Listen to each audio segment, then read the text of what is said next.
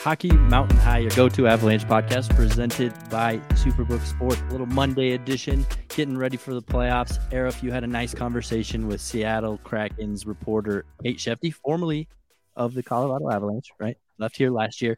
So just get into the conversation a little bit for everybody. Lay it up for them, put it on a tee. Let us know what you talked about. Yeah, Kate Shefte, formerly of the Colorado Gazette, obviously in her first full season with the Seattle Kraken, working for the Seattle Times. This is something I want to do more of this year. It's getting reporters from the cities of the teams that the Avalanche face off against if they go past the first round. And, what better way to start than with Kate Shefte? I mean, she's someone that we know. She's someone that sat next to me in the press box for a season. So, we touched on a few things. Goaltending is one of them. Andre Burakovsky's health. I'm sure everybody has seen by now that Kate tweeted out the day before the Avalanche Nashville game, or the day of, before the Avs even clinched the top spot in the Central, that Berkey was going to not be ready for the beginning of the Avalanche Seattle series. And it sounds to me like he might not even play at all. He missed the All-Star break, or missed the All-Star game. He skipped it to be healthy. And then in the first game after the All-Star break, he played, I think, 1 or 2 shifts and then was out again. So he's played pretty much 1 shift in the entire calendar year of 2023. So we touch on Burakovsky. We touch on the depth that you and me and Peter talked about on Sunday's show. And then just the series in general, get a quick look at what the Avalanche got to do to win this series and what Seattle has to do to upset the Central Division champs. Of course, COVID and our lack of access to the locker rooms make this all different, but it's got to be so funny and just a peculiar situation to be in when you're covering a player in one city, and doesn't matter which order, but you both end up in a completely different city, and you still have that relationship to go off of, just a different setting and different scene around you. So I'm excited to kind of hear her thoughts on covering, Andre Burakovsky now in Seattle, kind of like Ryan Clark did with Jonas Donskoy, right? Jonas Donskoy, then Philip Grubauer signed there. Right. Just a lot of guys, a lot of people went from Colorado to Seattle. Obviously, unfortunately, Jonas Donskoy hasn't played all season and he's out. Burakovsky looks like he's out, and Philip Grubauer looks like the Avalanche might want to get him out of the series by getting him pulled with a lot of goals. He's the lone guy to stand there and avenge. And Ryan Clark's like an ESPN guy now. He's like, what's happening to our Colorado contingent? Right on. Well, everybody enjoy Kate Shefte and enjoy, I guess, the playoffs coming up right around the corner tomorrow. So, thanks for hanging out with us. Here's Kate Shefte.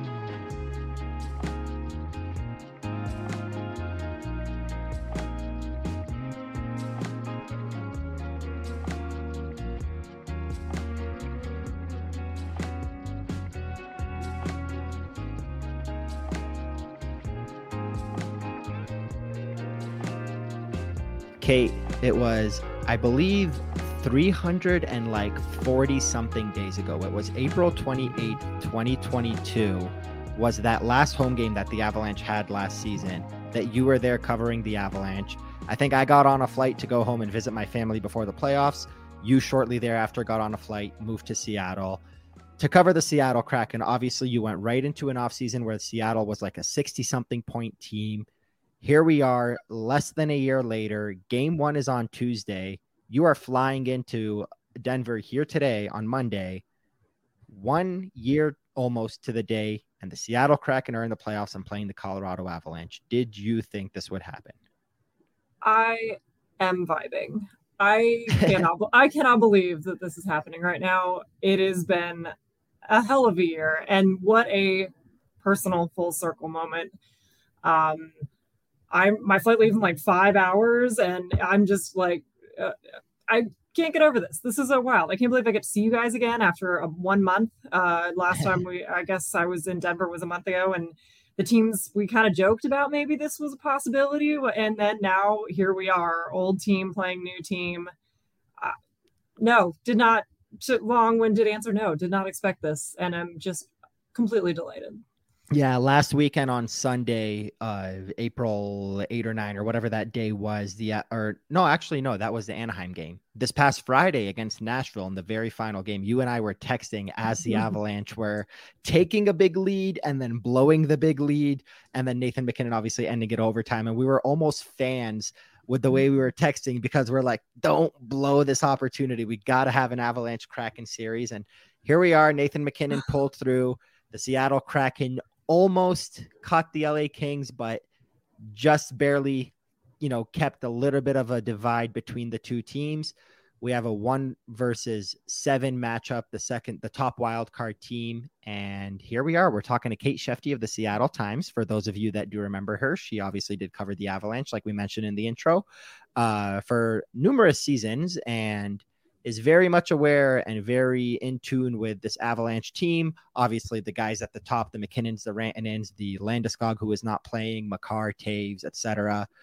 But we're here to talk to you about the Seattle Kraken. We obviously had the Avalanche side covered with Peter Baugh and JJ Jerez yesterday. And today we're here to talk. Did you though? Did you? I mean, it was okay. It was okay. Look, we'll get some of your thoughts on the Avalanche too. The takes were fine. They were cute. It was all right. Which one was your favorite? Was it where we basically gave Seattle no respect and like just basically guaranteed that they were going to lose, or was it when we said they were a small team with no physicality? That was my favorite, and we'll name it. That was JJ, and that was a hoot. You got to text about that spicy take, and you all picked Avs in 5 or 6, and we shall see. We shall. I don't know. It's going to be a fun one, but that's basically where I want to start right off the top. Is the Seattle Kraken, the Avs played 3 times this year. In October, Seattle came here, defeated the Avs 3-2 in Burakovsky's return, the day that he got his Stanley Cup ring. In January, the Avalanche came out to Seattle. I came out there to see you guys, and the Avs won in the shootout thanks to Nathan MacKinnon. It was only 2-1, but it was on the second leg of a back-to-back. I think the one in October was the same. And then several weeks ago, Seattle came to town again, and I believe won 3-2 in overtime. Mm-hmm. So 3 1-goal games.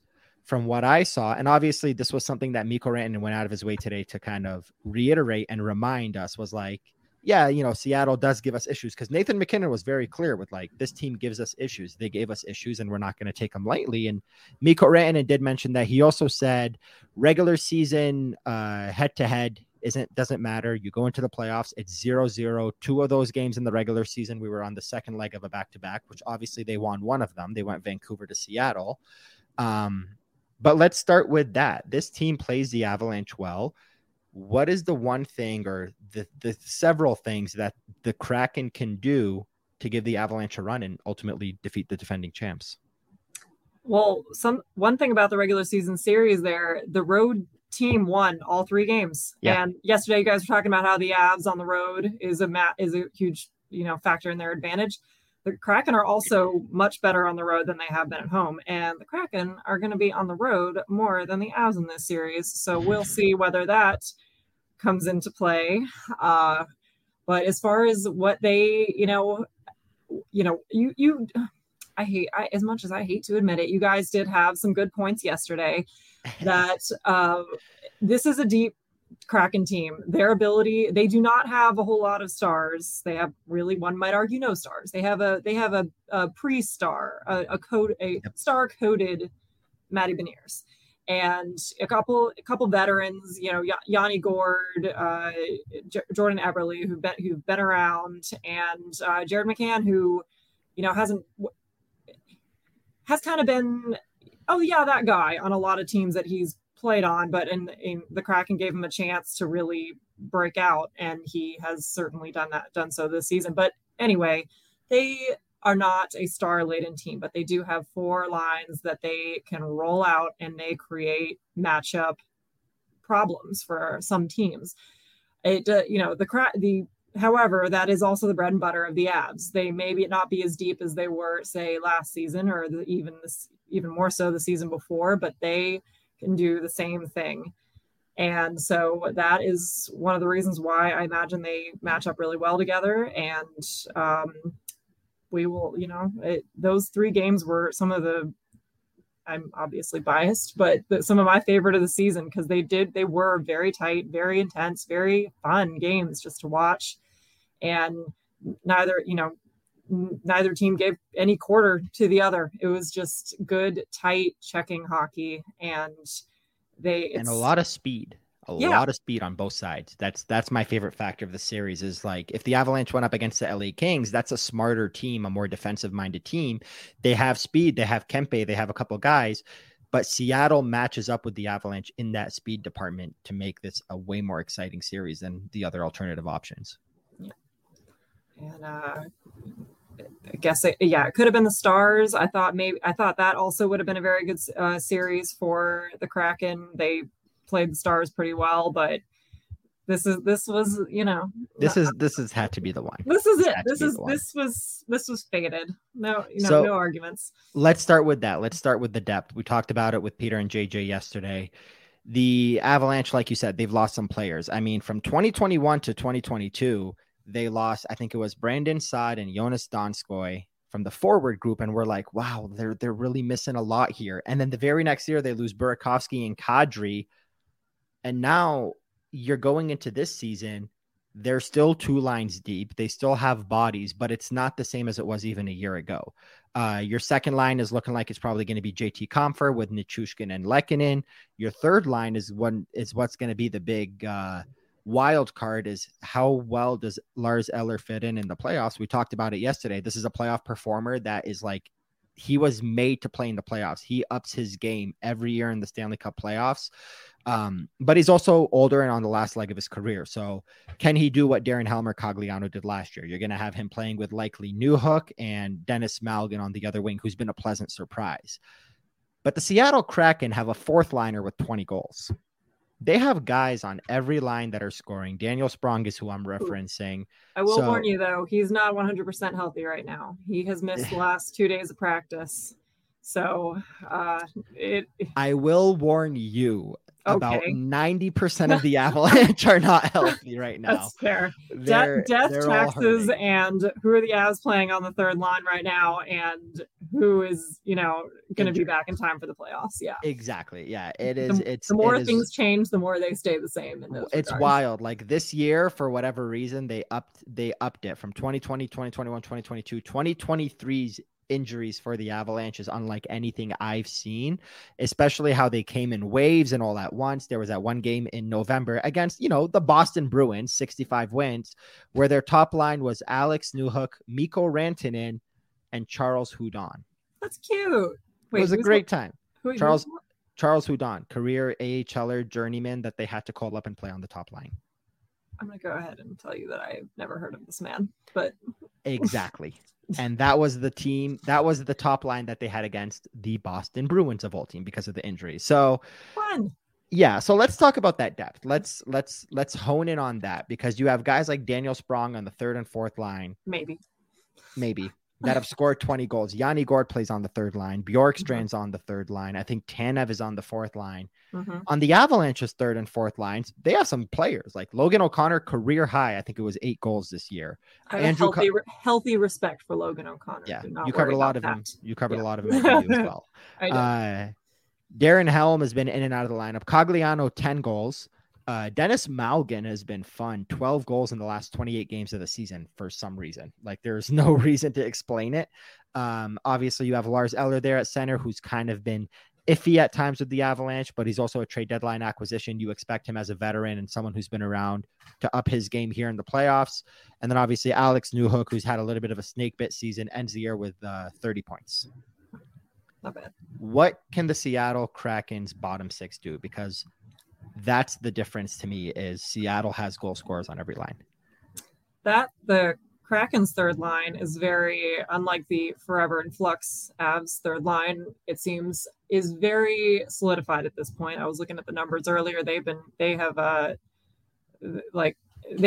a while now, and Oliver Bjorkstrand led the Columbus Blue Jackets in goals, I believe, the last 3 seasons. He is not who they expected to be. They were expecting a top line winger out of him.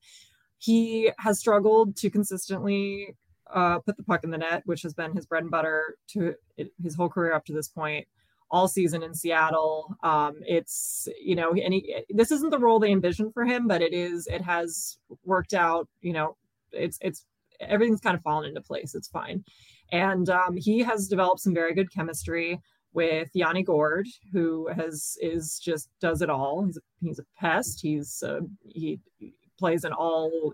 He's a good shutdown veteran, like everything, like he's heart and soul guy, alternate captain. He's everything he would be the captain if they weren't saving it for Matty Beniers.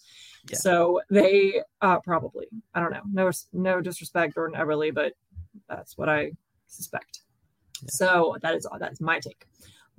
And then on the other side, Ellie Tolvanen, who was a waiver pickup from the Nashville Predators. That line, or when he has rediscovered his scoring touch and become, very effective and deadly for them as well.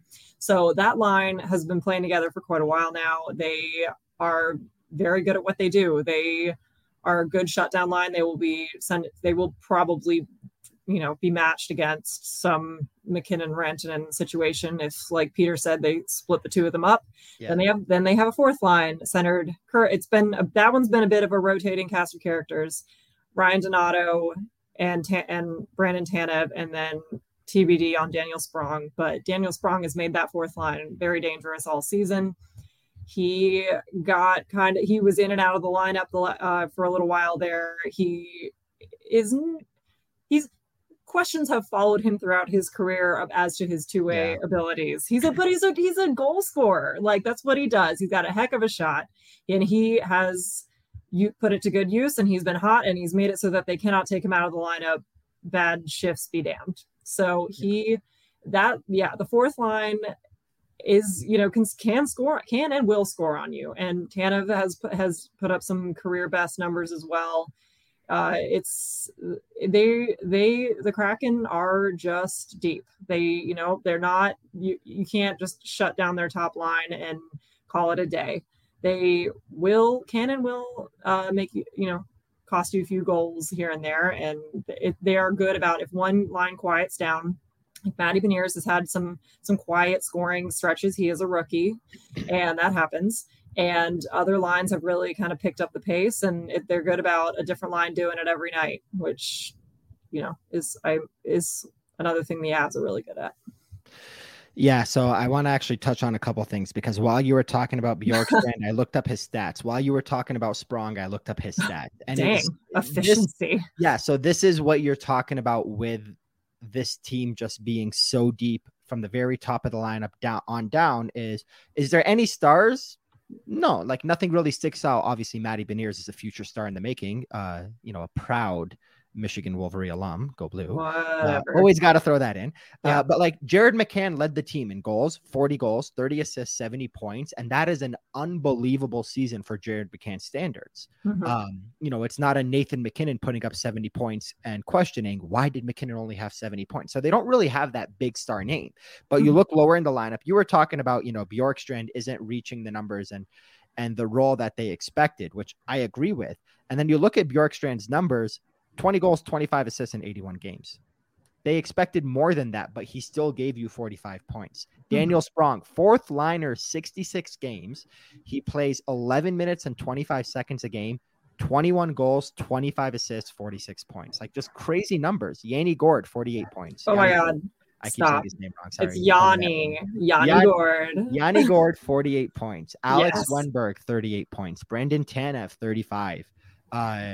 On defense, you have Schultz and Larson at 34 and 33. I purposely skipped over the guy at the top and Vince Dunn, because we're going to talk about him in a second. Mm-hmm. Andre Burakovsky, somebody else that we'll mention here briefly, 39 points in 49 games, an old friend for the Avalanche here. Morgan Geekie, 28 points. Ellie Tolvanen, like you said, 27. Ryan Donato, 27. These are big numbers. Every single person I just listed had more points than Logan O'Connor. Mm-hmm. And that's a good player on the Avalanche, if 33 and 34 and 28 and 25 and all these numbers don't seem like a lot, Alex Newhook had 30. And that's a guy that's, comfortably in your top 9. And I'm mentioning guys on the bottom line for the Kraken that had more points than that. So it's really crazy to see their depth. I think the only other player, and that's where I'll transition to the blue liner, the only other player other than Matty Beniers that I could see turning into a star. And like Peter said, which I do agree with, not on my ballot, but I do agree Vince Dunn will be getting some love for the Norris Trophy. how did this guy take off this year? Obviously, you can't compare him to last year. This is your first year in Seattle, but what has Vince Dunn brought to this team for the Kraken? First of all, do you agree with my assessment from 10 tangents ago where I said Jared McCann was kind of, in Pittsburgh, he was kind of like, oh, yeah, Jared McCann, that guy. Vancouver, Florida. Dunn, I would say, by his own admission, was kind of even a step below that. He was on, kind of a 5-6D type role in St. Louis. And he was a bit player on there. Yeah, there are no bit players, as the commercials like to tell us, but he was certainly not a star in St. Louis's cup run. But he got quite the opportunity in Seattle, and he credits Brandon Tanev for taking him to, insisting that he join him in his off-season training in Toronto, and that kind of really put him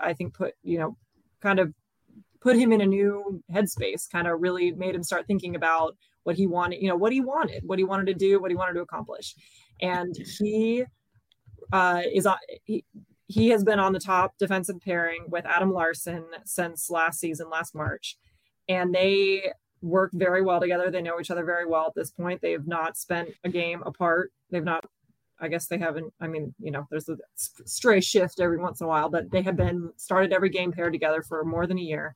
And Larson and him really complement each other. They say they communicate very well, and Larson really kind of holds it down while Dunn gets to kind of be the offensive minded guy that he is and gives him the freedom to do what he does. And especially in the second half of the season, he just started, he set a record point streak for the Kraken and then later broke it. He has been extremely confident. They give him a lot of responsibilities. He's obviously a top guy on the power play. Dunn and Larson play very big minutes. You could just kind of see the change, from 5-6D, who is, playing good, above himself, good job guy, to actual top dude. And it's been, it's kind of cool seeing seeing the national media kind of start to take notice and start surrounding him. And it's like he manifested it, last summer he was like, I'm going to change things up and I'm going to be that guy. And he's that guy. Yeah, Vince Dunn is most famously known for the guy they took ahead of Tarasenko. What were they thinking? And this is exactly what they were thinking. He's a hell of a player, and he's been so great. It kind of reminds me of Nate Schmidt in Washington when Vegas took him and he just took off. Obviously, he hasn't reached that next level. Or even Shea Theodore, who they took from Anaheim. There's always that blue liner that you could find on a team that's toiling on a second or third pair that just needs an opportunity to kind of manifest, like you were saying, that next step. Obviously you had tweeted out on Friday before the game that the Avalanche had against Nashville that Andrei Burakovsky was going to be out and is going to miss the start of the series. What is your kind of prediction on that? Is that something that you think he's just not going to play? It doesn't seem like he's close to a return. I know he's been out. He only had that one game for a couple shifts or whatever since the All-Star break, after missing the All-Star game to heal, which didn't happen. What's going on with Berkey? Do you think we'll see him in the series? Well, my colleague, Jeff Baker, talked to Ron Francis, who said that he underwent surgery for a lower body injury last Tuesday and is expected to need roughly 6 weeks for his recovery, which will certainly put him out of the first. So there will be no Andrei Burakovsky. Giannis Donskoy obviously has not played all season. That's the other familiar name here, which brings me to the third name, which I am very curious of your thoughts because I have not done a lot of research on him this year. I've not watched a lot of him, but Philip Grubauer has started 36 games, 17-4-4. Obviously, his backup Martin Jones took over for a big portion of the season when Grubauer was injured, and then even when he came back. But injured in Colorado. Yeah, that's true. But Gruby's 36 games, 17-4-4, 895 save percentage, 0 shutouts. Is this the team defense? Is the goaltending not up to it? What's going on with Gruby and his numbers? Because that's the big question for me is if the Avalanche start to pile on the goals like they did last year against Connor Ingram and David Riddick and both Martin Jones and Grubauer have their hands up, like, what do we do? Then it's going to be a quick series. But we know Gruby has more in him. We've seen it. What's going on with him? That's kind of what I quietly say to myself whenever I hear the argument that the only reason that Grubauer was any good was because he was behind that vaunted Colorado defense, and he was on that, a Colorado team that was building towards becoming Stanley Cup champion. And he, without those pieces in front of him, he can't hang. And I'm like, I've seen him hang. I've seen him play very well. So have you. And it independently of, he stole games in Colorado on a regular basis. That has not really happened that much in Seattle. And it's not just Grubauer. Jones's numbers are not a whole lot better. Goaltending, as I keep phrasing it, was not the story of the season in Seattle. There was a time in November where they were certainly outscoring their problems, and they were just allowing way too much. They're being way too loose on defense and just kind of hanging them out to dry, and both Jones and Grubauer. And there was certainly a time where the question was raised in Seattle, can this team play well in front of Grubauer? Because Grubauer's record was deceptively bad for really even going into the All-Star break. They weren't giving him any goal support. It seemed like every time Grubauer was put in net, the team would just lay an egg. It was really very strange. And so everyone was like, well, do they just not trust Grubauer? But then we come out of the All-Star break, and Jones was still the guy. He was starting most of the games, but then he kind of started to falter, and Grubauer came in, and he has started more than twice as many games since the All-Star break as Jones. And he has played quite well. He's had a couple hiccups. It's a bit of a question mark which version we will see, whether it's the, giving up some untimely bad goals and that kind of shoots the team's confidence, like, that Vegas series that in 2021. There we go. Thank you. We were there. And or is he the one that goes out and stands on his head, because he's fully capable of it. It can definitely happen, and this is his time. This is the time, like, you would think he would rise to this challenge, and he gets another chance at the playoffs. That was the last time he appeared in the playoffs, and it is time will only tell, which version of Grubauer that we see next week. But we have seen him turn it out, haven't we?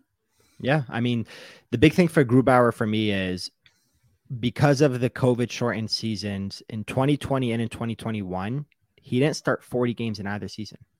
So when Seattle signed him, they signed a guy similar to what the Avalanche got when they got Grubauer. Now even Georgiev, actually, it's a good example as well.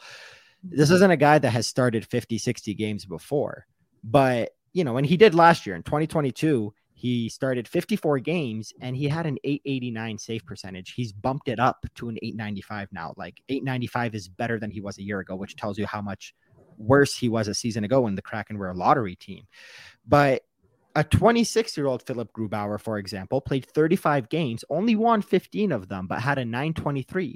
A 25-year-old Philip Grubauer played 24 games, only won 13 of them, but at a .926. So this year, he played 36. He only won 17 of them, but he's got an .895. So like you said, like, this is something we've seen. I listed off ages and seasons of him with the Capitals. I skipped over the Avalanche bunch where he was a .917, a .916, and a .922. So there's something there for him. I think the biggest thing for me is there is a little bit of a real human element to it, to say, like, this guy wants to play the Avalanche. It would be really nice for him to get a victory over them, to stick it to that team. Not that they, did him wrong. Ron Francis offered him a whole bunch of money. He saluted the Avalanche and said, see you later. Like, obviously I'm going to go, just like Darcy Kemper did. Mm-hmm. But it's a curious case with him. I hadn't done a lot of research on him, but I've heard a lot of his numbers. Obviously the Seattle goaltending I'd listen to, as I'm a hockey nerd, and I listen to a lot of radio shows and a lot of podcasts. And it was always, when they talk about the Kraken, it was always their goaltending. Neither guy is above 900. And usually Martin Jones was the guy with the better numbers. But now looking at it, Grubauer has better numbers than Jones. He's got a 895. Jones is down to an 887, which is pretty damn impressive for someone who's 27, 13, and 3 which again speaks to the depth of the Kraken and them outscoring their problems, especially early in the season when they were scoring a shitload of goals. Was there a 9-goal game at one point? Was it against LA? Yeah. Was that the Phoenix? Not Phoenix Cup, the other guy, Cal Peterson. 9-8 overtime. Well, LA switched goalies. Jones was in there the whole thing, and our buddy Andrei Burakovsky scored. Mercy killed that game in overtime, and it was one of the wildest experiences I have ever witnessed in person. I think we haven't seen Cal Peterson in the NHL since. Well, that was when he got sent down. That was, that'll break a man, I believe. Yeah. He can cry into his $5 million paycheck. It's okay. I'd also like to point out that you have zero problem with Georgiev, but Yanni is a problem. How? Because Yanni didn't play in Denver. Oh, okay. Yanni Gourde, and the Avalanche didn't play him when he was with Tampa Bay. Yeah, but he was with Tampa Bay. Respect on his pronunciation, man. I loved, by the way, when you were talking about him being like such a glue guy on the third line. I'm like, yeah, I've heard this before. Yanni and a third line doing good things. I didn't know he did that. Yeah. But yeah, that about wraps up the guys that I wanted to cover. We kind of touched on Jared McCann. It's cool to see him scoring 40 goals. That's a guy that, for a 26-year-old to have already played 8 years in the NHL, seems like he should be 34 at this point, because he's been around for forever. Drafted by Vancouver, was part of that trade to Florida, then went to Pittsburgh, and then came to Seattle, obviously via Toronto in the expansion draft. Just a wild turn of events for where does that guy play now? Oh, it's Seattle. So it's just an absolutely unreal shooting percentage. Everyone keeps thinking 19%. Yeah, everyone keeps thinking all season. I heard that can't last. It did. It did. I mean, hey, he shot 13.6 last year, 15.1 the year before. So, like, what is it going to do? Drop from 40 goals to 34? I know. 33? Like, that's not a bad thing. And this is a guy that for the first time in his career put up more than 200 shots. He'd never done that before. So, well, he's got some mad chemistry with his line mates. Another kind of fairly solid Kraken line that you will see. Jordan Eberle, who could manufacture chemistry with anything, like a tree if he wanted to. And then Matty Beniers, 20-year-old rookie. Where did he go to school again? I forget. University of Michigan. Yeah. And those 2 years of Michigan did him good. He kept the scoring pace. He had a debut with the Kraken. He got 10 games in at the end of last season after Michigan was eliminated from the NCAA tournament. And he has been he was supposed to be their all-star, but was injured a couple games before and did not go. And so the Kraken actually did not have an all-star.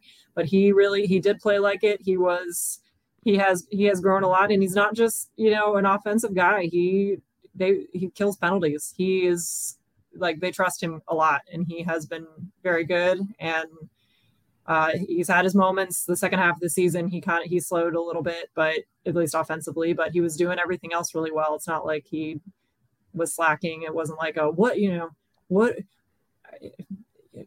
Matty Beniers, what total bust? Like, no one was writing that. He went through some rookie stuff. It happens. Get it out of their system. They move on. And he still ended with 24 goals, 33 assists, 57 points. Those are very, very good numbers for a 20-year-old and someone who's he's gonna take off. He's gonna be the star for this team. They still have Shane Wright in the system. They've got a lot of guys coming, but this is the number one guy at the top of the list is Matty Beniers. This is gonna be some kind of rude awakening for him to play the Avalanche, Nathan MacKinnon, Mikko Rantanen, Cale Makar, 7-game series. It's going to be a lot of fun for him, but it's going to be a big learning curve. And, even in a losing effort, we saw Nathan MacKinnon in 2014 in his first playoff appearance, put up 10 points in 7 games in a losing effort. It was still a learning curve for him, but he still got a lot out of it. And I could very easily see Matty Beniers do something like that because of the player he is. I will end by saying this on Matty Beniers, and then we'll wrap up the show here. My award ballot is due before puck drop. Well, all the award ballots are due before puck drop of the first game tonight, 7 p.m. Eastern time. I forget who starts the playoffs. One of the Eastern Conference teams. It's not Toronto, Tampa. It's one of the other series. But the award ballot is due before that first puck drop for the NHL awards this year. And I have Matty Beniers on 2 of my ballots, not just the Calder Trophy. So stay tuned to learn more about that. I have not even started mine, so there. Love that for you. I started last night or 2 nights ago, and I've just been putting a lot of things together. I just have to read over it one more time, make sure I'm not stupid or put the wrong guy in. Congratulations, A+ student, Michigan, University of Michigan. Yeah, it's where Matty Beniers learned his craft. The crazy thing about the NHL award ballot, the most like the high pressured part of it, because this is my second year getting a ballot for the NHL awards, and if you're wrong on the ballot, they don't count it, and then you get called out in an email. That gets sent out to all the professional, no pressure, Kate, that gets sent out to all the Professional Hockey Writers Association. Like, we sent out, let's say 200 ballots. We got back 194 of them. So 6 people did not. Here are the 6 names that didn't turn it in time. And here are the 2 people that made a mistake. So we're not going to count it. Okay. So they'll put it all, like they'll list it all out. So last year in my all rookie team, who was the big rookie defenseman last year? Why is it not coming to me? I can't even remember what year anything happened. Detroit, Moritz Seider. Yeah. So I had Detroit's Moritz Seider as a defenseman on the all rookie team. And then the second spot was blank. And I considered Bowen Byram, but I just couldn't do it because he didn't play a lot of games. And then I landed on Alexander Carrier from the Nashville Predators. He had a decent season. He played a lot of minutes with like Dante Fabro, at times with Roman Josi. He had a pretty good year last year. I don't even know what his numbers look like this year. I haven't checked, but he had a pretty good rookie season. And I put him on there and I submitted it. And then for the next 4 days, I had to sit there and think to myself, was Carrier a rookie or did I just make that up in my brain? And then I had to Google it and I realized he was. So double check your work, triple check your work. It is a very stressful thing to put in a ballot and I don't know, put the wrong person in the wrong spot. There's also they're just where you play and where you put positions. Like Ryan Nugent Hopkins is a left winger. If you're going to put him on your all-star team, he's not a center. So just some crazy things like that. But any closing thoughts from you, Kate, as we prepare for game 1 tomorrow night, Ball Arena? It's going to be so much fun. First of all, you fill out my ballot. Second, what is the status on Cale Makar? I keep reading different things. Tell me the truth, Eric. I'm holding you to it. He looked fine when he skated today. Okay, it sounded, when Jared talked, it sounded like he will for sure play. And then when Chris McFarland talked today, he said, we hope. And like Josh Manson has already talked to me. He already said, I'm going to be back for game 1. And then Chris McFarland went out of his way today to say, yeah, we hope Manson and Makar are ready for game 1. But he said it in a positive way that kind of made it sound like they're going to play. Basically, where we're at with the Avalanche is just remove that giant hole of number 92, who's not going to play this year, obviously, unfortunately for Landeskog. Everybody else is healthy. The only person who likely won't play game 1 or 2 or won't be healthy is Darren Helm. But Chris McFarland said, he went out of his way to even say it this way. He said, Darren Helm's working his way back from injury. Will we see him in game 1 or game 2? That's a question, but he will play in the series. So it sounds like everybody's ready to go except for Darren Helm, because obviously we're going to put Landeskog aside. By the time Darren Helm is ready, I'm sure there will be 4 injuries before game 3. So we'll see how it goes, because that's just the luck of the Avalanche. And then on defense, this is the last thing I'll mention is, and if you heard yesterday's episode, it was the same thing. The top 5 defense on this team, Jared calls them his horses on the blue line. The Makar Taves, the Byram Manson, the Sam Girard have not all played in the same game since November 4th. And this is a season that started on October 14th. It was the 9th game of the regular season for the Avalanche. It has been 73 games since all 5 of those guys have played in the same game. And with a healthy Cale Makar and Josh Manson, all 5 of them are healthy. So is Eric Johnson. So is Jack Johnson. So for the first time since the 9th game of the year, the Avs are going to have their actual defense all ready to go. Is that like a Horses of the Apocalypse reference? He's just my horses on the blue line, as in the guys that played 20-something minutes. And then it's basically to say Eric Johnson's old and the number 6, everybody else is a horse, is ultimately. Oh, Eric Johnson owns the horses, everybody else is a horse, is ultimately the way that I got it. Now that I say it out loud, I think it's the horsemen of the apocalypse. So that doesn't really make a whole lot of sense. But my last thought is you're going to hear me rolling up to Avs Press Row in a couple days singing, so what did I miss? What did I miss? Colorado, my home sweet home. I want to give you a kiss. Take it, Arif. You on. miss. I can't even No. pretend to know the words perfectly Hamilton? enough to sing it. No. No, I know what you were singing. Okay. I was just gonna. I'm so proud of you for Yeah. knowing a play. I'm cultured. Yeah, you are. You didn't miss much. Just a Stanley Cup and a bunch of things like that. Nothing crazy. We don't even have to talk about it. Evan Rodriguez. Evan Rodriguez is here now. Yeah, just it's a whole thing. We don't even got to get into it, but we'll wrap the show here. Kate, we're so happy to have you in Denver. Probably for 2 games, maybe for a 3rd game if it's not a sweep in either direction. Which would be hilarious if like Seattle swept Colorado. I just couldn't fathom the idea of what would happen if that happened. But we'll close it here. Game 1, Tuesday night, 8:00 p.m. at Ball Arena. Game 2 on Thursday, games 3 and 4 Saturday and Monday in Seattle. I can't wait for that trip to go back to that very rainy place that you live in now. I loved it. But we'll close it out here. If you made it this far in the podcast, bless your pretty little heart. This is the JJ line. If you made it in the podcast, made it this far in the podcast, bless your pretty little heart. There you go. Let's make hockey for everyone. And we out you.